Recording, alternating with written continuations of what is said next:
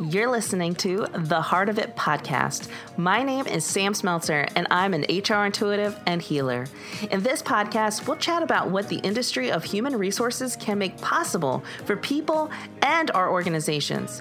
In each episode, we'll have raw conversation around inner development and organizational culture change to create a working world where both people and organizations thrive.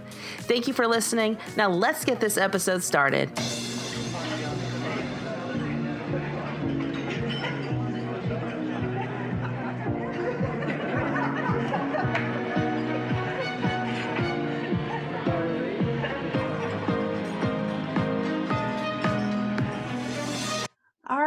Thank you so much for joining me for this episode of the Heart of It podcast as we continue through our Chapter Chats Summer Book Club podcast segment. And we're on week 3 of the Slide Edge, and we're almost finished, which is pretty crazy. We have one more episode next week, and then we will be finished with the Slide Edge. We've plowed through the Slide Edge in a month, which is pretty awesome. And we'll move on to our second book, which is The Law of Divine Compensation by Marianne Williamson. Kim is back again with me to help process the next 70 pages. And it was pages, if you're following along, it was pages 141 to 212 in the book. And we are using the second edition for our discussions.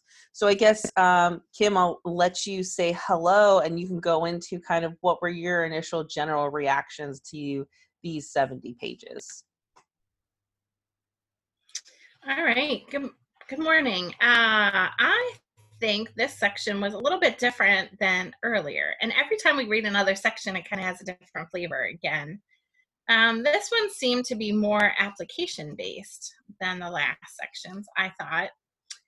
He still does use an awful lot of his experiences, but I like those. And I like that it goes a little bit deeper in this section as far as more details and more challenging you to go a little bit deeper. So actually using it.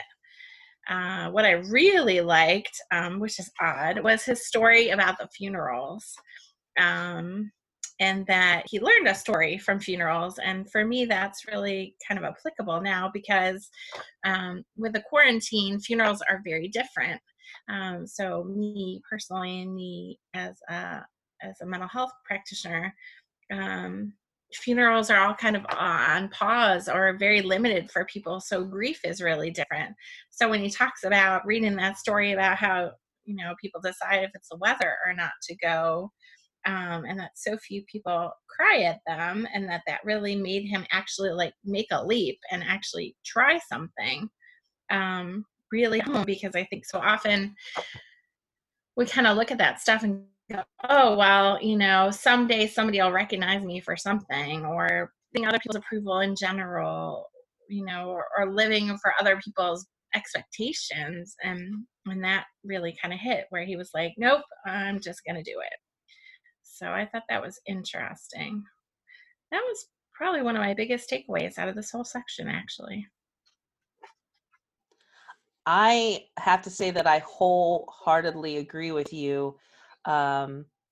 This part was definitely more practical in application, but I also found it very much more challenging. Like I found myself, it was still easy to read, but I had to have more moments of pause because of the way it was hitting me in relevancy, and how I had to kind of process and take that in.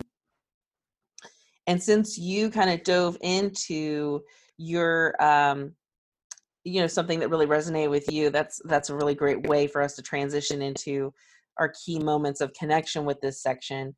And I'll share mine, and then I'll loop back to you, Kim, to see if you have anything to add beyond the funeral piece, which was a huge, powerful component for me as well. Really hit in different ways, and you're speaking to the times. I mean, right now, people that have to grieve loss, they're not able to have closure how we've traditionally done so culturally for several years. For me, and it was right at the beginning that it really started to hit home, was this concept of the two life paths, which is actually a concept that I teach fairly frequently from this book, because I think it's really important for us to understand the people around us and what life path they're on.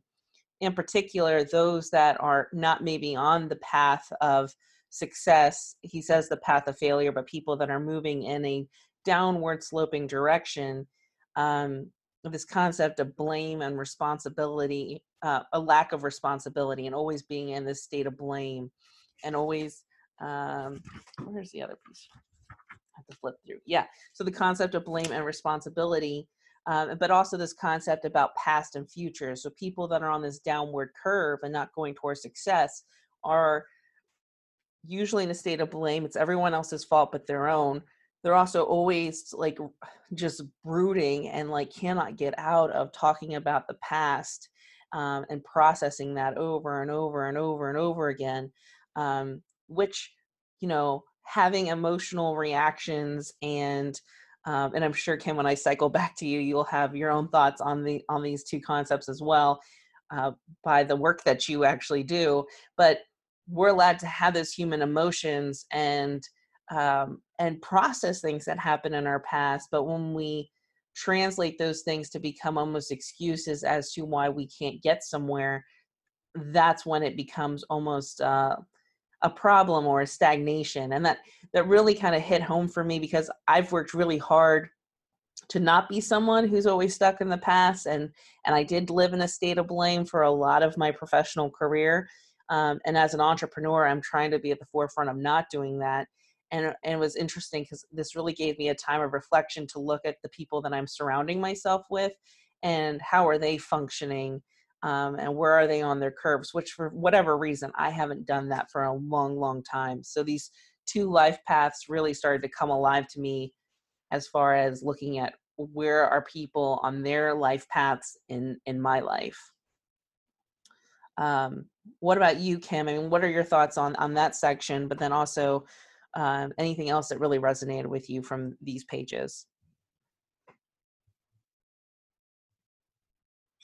Well, I really like the part where he has the title, "Don't Complain About What You Allow." And so often people's boundaries are built not on their own boundaries and their own expectations on themselves, but on their expectations that others place on them.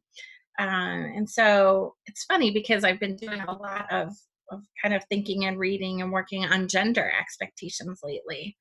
And what are the lessons that we teach children based on gender, especially now that we have folks that are trans, and what are they picking up as they transition from being male to female or female to male, and depending on what part of life development they do that in. It's really interesting what we teach people, and that we teach girls especially to be more submissive, to be more appreciative of other people's expectations. And um, so I think this part was really interesting to me, because you're choosing responsibility by choosing the slight edge, but I don't think it means that you're choosing responsibilities based on other people's expectations all the time. I think it's your choice of what you're choosing, and being actively involved in taking responsibility for. And so I think that's interesting. Sometimes when you choose responsibility, you're choosing to say no and not take responsibility for something that's not yours. And that's a hard concept, especially for women, who have been groomed to always say yes and always twist and turn themselves to meet those expectations of other people at their own detriment often. Yeah, and when you were saying that, I was quickly paging through on the book, because there's the passage under who's really running the store in the Invest in Yourself chapter, and he basically says, the sobering fact is you do 99.99% of everything you do on autopilot. The sobering fact is that we do 99.99% of our lives on automatic pilot. How did we end up here? We're doing it on automatic pilot. What determines where you end up? It's all a question of what route you have programmed into your subconscious. And that's something that you can let others program for you, your school, parents, teachers, friends, TV, etc. You can choose to program it yourself. It's up to you. So this whole concept of choice, I think, is a real powerful one there. So going back to that, he really talks in this whole section more often about failure again, and being able to take those chances, just like him being a salesman and expecting it to turn out badly, and then it turns out badly, but at least he tried. We don't teach people that it's not quick and easy, but we expect quick and easy. And we're not teaching our kids, especially, the right things on that everything is instant and simple, and you should always be able to accomplish an A rather than being satisfied with a lower grade, because that's what you actually earned. And that's okay if that's what you actually earned. Maybe you need to learn to work a little harder. And we need to do that as adults, that we get what we put into it. And I think that's that thesis, the whole part of Slight Edge is you get what you put in, or you get what you don't put in. Yeah, very, very nicely said. Any other pieces that really connected with you that you wanted to share before we move into our closing captions or passages? Well, I actually snuck a little bit past 212 to finish the chapter. And I liked how he ended the use your slight allies, that he talks about reflection and celebration and completion, and that he ties that in with the momentum, and they all go together and they all build on each other. And so hopefully when people keep finishing that chapter next week, they'll see that they all kind of fit together like building blocks. And I like that he does that reflection instead of just the to-do list, because you can get bogged down in the to-dos and overwhelmed by how large that list is, and follow that list, and then you completely miss that there's other stuff that you haven't even enjoyed completing because you're chasing the next thing you got to get done. I love that you brought that piece up, because I made my notes for our conversation today, and then I was like, well, I have to sneak this in here somewhere, because in that chapter that you're referencing, he talks about these 4 kind of powerful forces that are allies to the Slight Edge, and you hinted at celebration and reflection and momentum, and then obviously one of them is completion. And for me, I am struggling right now because I have several incomplete, I would say, continuing education courses that for whatever reason they got hard and I put them aside. And I was really reading this and took it as a call to action to start using the Slight Edge and start taking it, bite size at a time, baby steps to get through and finish these things. And there was this, he wrote on here, each and every incomplete thing in your life or work exerts a draining force on you, sucking the energy of accomplishment and success out of you as surely as a vampire stealing your blood. Every incomplete promise, commitment, or agreement saps your strength because it blocks your momentum and chokes off your ability to move forward, progress, or improve. Incomplete things keep calling you back to the past to take care of them. And I'm someone who actually struggles a lot with sustaining my energy. And so reading that and visualizing that these incomplete projects are just as much of an energy sucker because they're sitting there waiting to be done as, toxic people in my life was really kind of eye-opening, that I need to start coming up with some sort of strategy to start making those things come to completion. Yeah, I agree with that completely. I did end up starting that walking challenge that we had talked about. And so it's exactly like you say, only kind of in reverse, because this is logging the completion of it. And so you see, like, hey, I've got this many miles in this many days. And then it actually has an average in it of what you still have to do in the number of days you have to complete it. And so if you're slacking off, you see that you need to complete more mileage per day because you're kind of cutting back. Or if you're just getting a little bit more, you see that just a little bit, even if it's point 0 and then a number, comes off that average. And, it's kind of silly to look at 100th of a percent, but it feels pretty good when you realize that you're actually moving in a direction where the amount you have to walk every day is less than it was before, because you're doing just a teeny tiny bit more.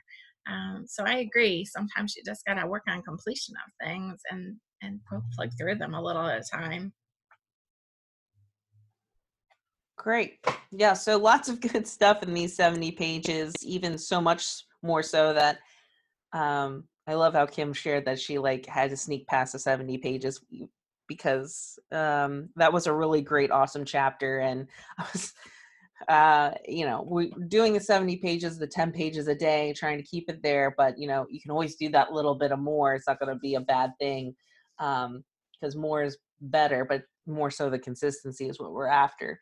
But it speaks to the power, I think, of these pages and how they speak when you feel like you need to go a little bit more because it's really feeding and giving you what you need at this moment.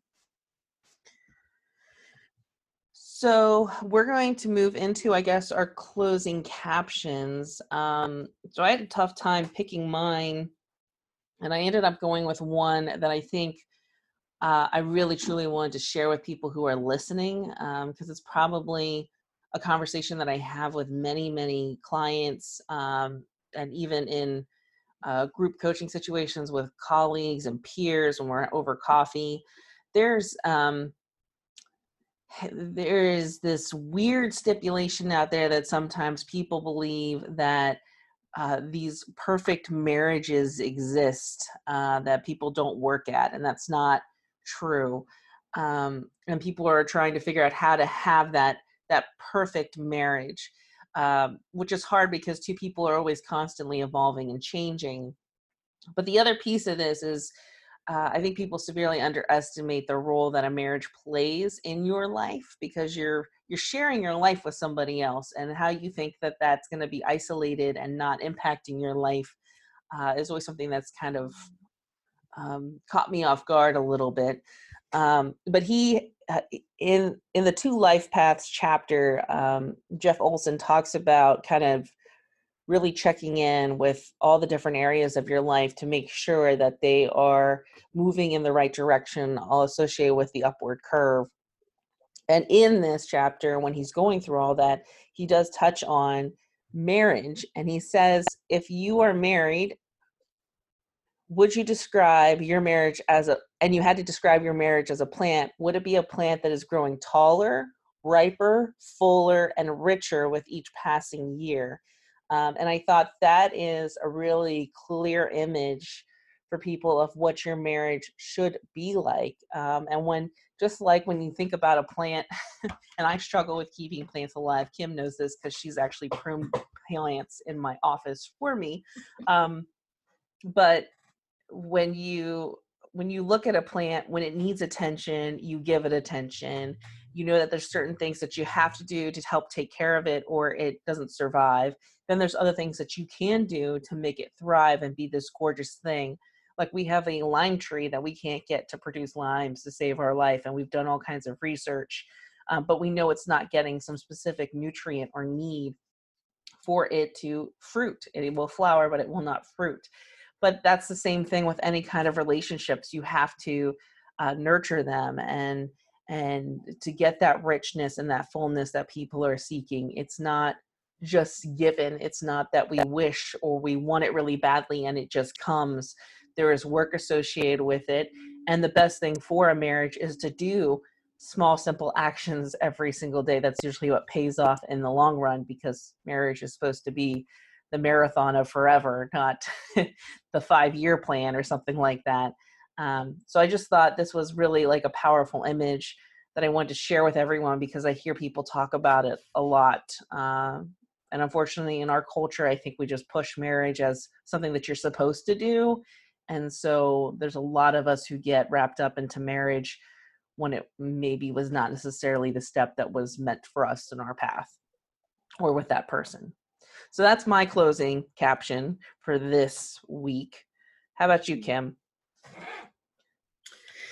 So I really liked the law of association, and the part after it, sometimes you need to run in the other direction. So right now with the quarantine, we are in the part of disaster response that we call disillusionment. And so there's a honeymoon phase before that where people are kind of just grateful that they're okay and they're kind of coasting along. And then they hit disillusionment and they're like, oh, everything sucks. I hate it. Nothing's working. They're just ticked off. Nothing moves fast enough. All those realities of being in a disaster and that it's not going to be the same. And the resources aren't working the way we hope they are, or you realize that the systems can't meet your needs. That's the phase we're really in right now. And so if you look around on Facebook or you look in the newspaper or you watch all those different legislators or organizations opening and trying to kind of band-aid it and fix it and push through and make it go back because it's painful and we don't want to sit there anymore. And in this chapter, he talks about kind of where are you going to go? That law of association of you are the combined average of the 5 people you associate with most. The way you walk, talk, act, think, and dress, your income, accomplishments, values, and philosophies reflect them. If those 5 people around you have negative philosophies, it's virtually impossible for you to have a positive one. If they complain, live in the past, blame for difficulties, think and act in a generally negative way, what are the odds of you finding your way onto the success curve? Slim to none. And then he talks in the next part about disassociating yourself. And so we've all kind of talked about on Facebook, you can snooze people, you can unfollow people, you can unfriend people. And in the last few months, I've really been kind of working through those pieces and really going back to my own values. I'm very much in line with that people can be independent and are intelligent and make choices, and that they have to take responsibility for those choices. And at the same time, the rules and the guidelines are what they are for the safety of everyone. And so I have disassociated with a lot of the places that I used to go because they are not willing to follow the guidelines. And so that's changed my perspective on things. And I really had to do a lot of work on that. I support small businesses. I've worked through all those small businesses for the quarantine, and some of those small businesses that I've used the entire time are choosing not to follow the guidelines. And so for me, working in what I work in, I have to make some really tough choices, and I have to work within the guidelines of my own work and within the expectations of my own being a social worker. But I also have to follow those moral and ethical pathways. And so there's a lot of grief work, I think, especially for me right now, in grieving what's lost in the choices that I've made, rather than taking the easier path for me, which would be just to go along and make it look normal and be okay instead of choosing based on my morals and my ethics. So that's the part I would leave people to be with, is that, sometimes we choose to go along and we think we're supporting someone because we're supporting them financially. And really what we're doing is creating an expectation that's supporting them and doing something that might not be for the best good. So really hard choices sitting in this part of the disaster pieces. Yeah, and I think that's a really powerful message and not an easy one to share, Kim. With so many things and so many opinions and so many high emotions running during this period of time, and everyone's experience is different. I think I was watching somebody sharing something on social media where people will snap and screenshot things. And one was, you would feel entirely different if you knew someone that was sick or if you were sick. And that's true. Something as simple as that experience changes your complete feeling about everything that's happening at this moment. Whereas if you have not experienced any of that, you have different sensations and feelings. And then on top of that, those, and you mentioned in a couple of episodes, I think it was the last week or the week before, but Maslow's hierarchy of needs and survival, when people feel threatened that their survival needs are not going to be able to be met, they make calls that are they serving their best good in the long haul. And then also we have to make calls about how those decisions impact us and where we are in our path. So I appreciate you sharing that. It's a hard message, and I would share with anybody listening that doesn't know where they fall and all of that. That's something that you have to come up with yourself. And I think that's something where Kim is a powerful example of that she is doing the work to figure out what all this means for you. Because at the end of the day, it has to make sense for you. You're the one that has to live with whatever decisions that you decide to make. So, Yep. All right. Well, anything else for the good of the order before we release them, and then we will talk to everybody again next week as we close out the Slide Edge. Yeah, I'm excited to see how it ends, since I haven't ever read through the whole thing before. I'm curious where he takes us in the last section. Yeah. Yes, I'm excited to close it out. I've really enjoyed going back again through the book. And he had a passage in here that talked about how you can read a book, put it on a shelf, and then read it again in a year, and it will speak to you completely different. And I think that's 100% true, because that's what I feel every time that I read the Slide Edge. Yeah, I thought that was funny that he had that in there too. All right. Well, then I guess with that, we will be finishing off the book. So it's basically pages 213. I think I have on the reading assignment 272, but I think it's actually like 274 is the actual ending.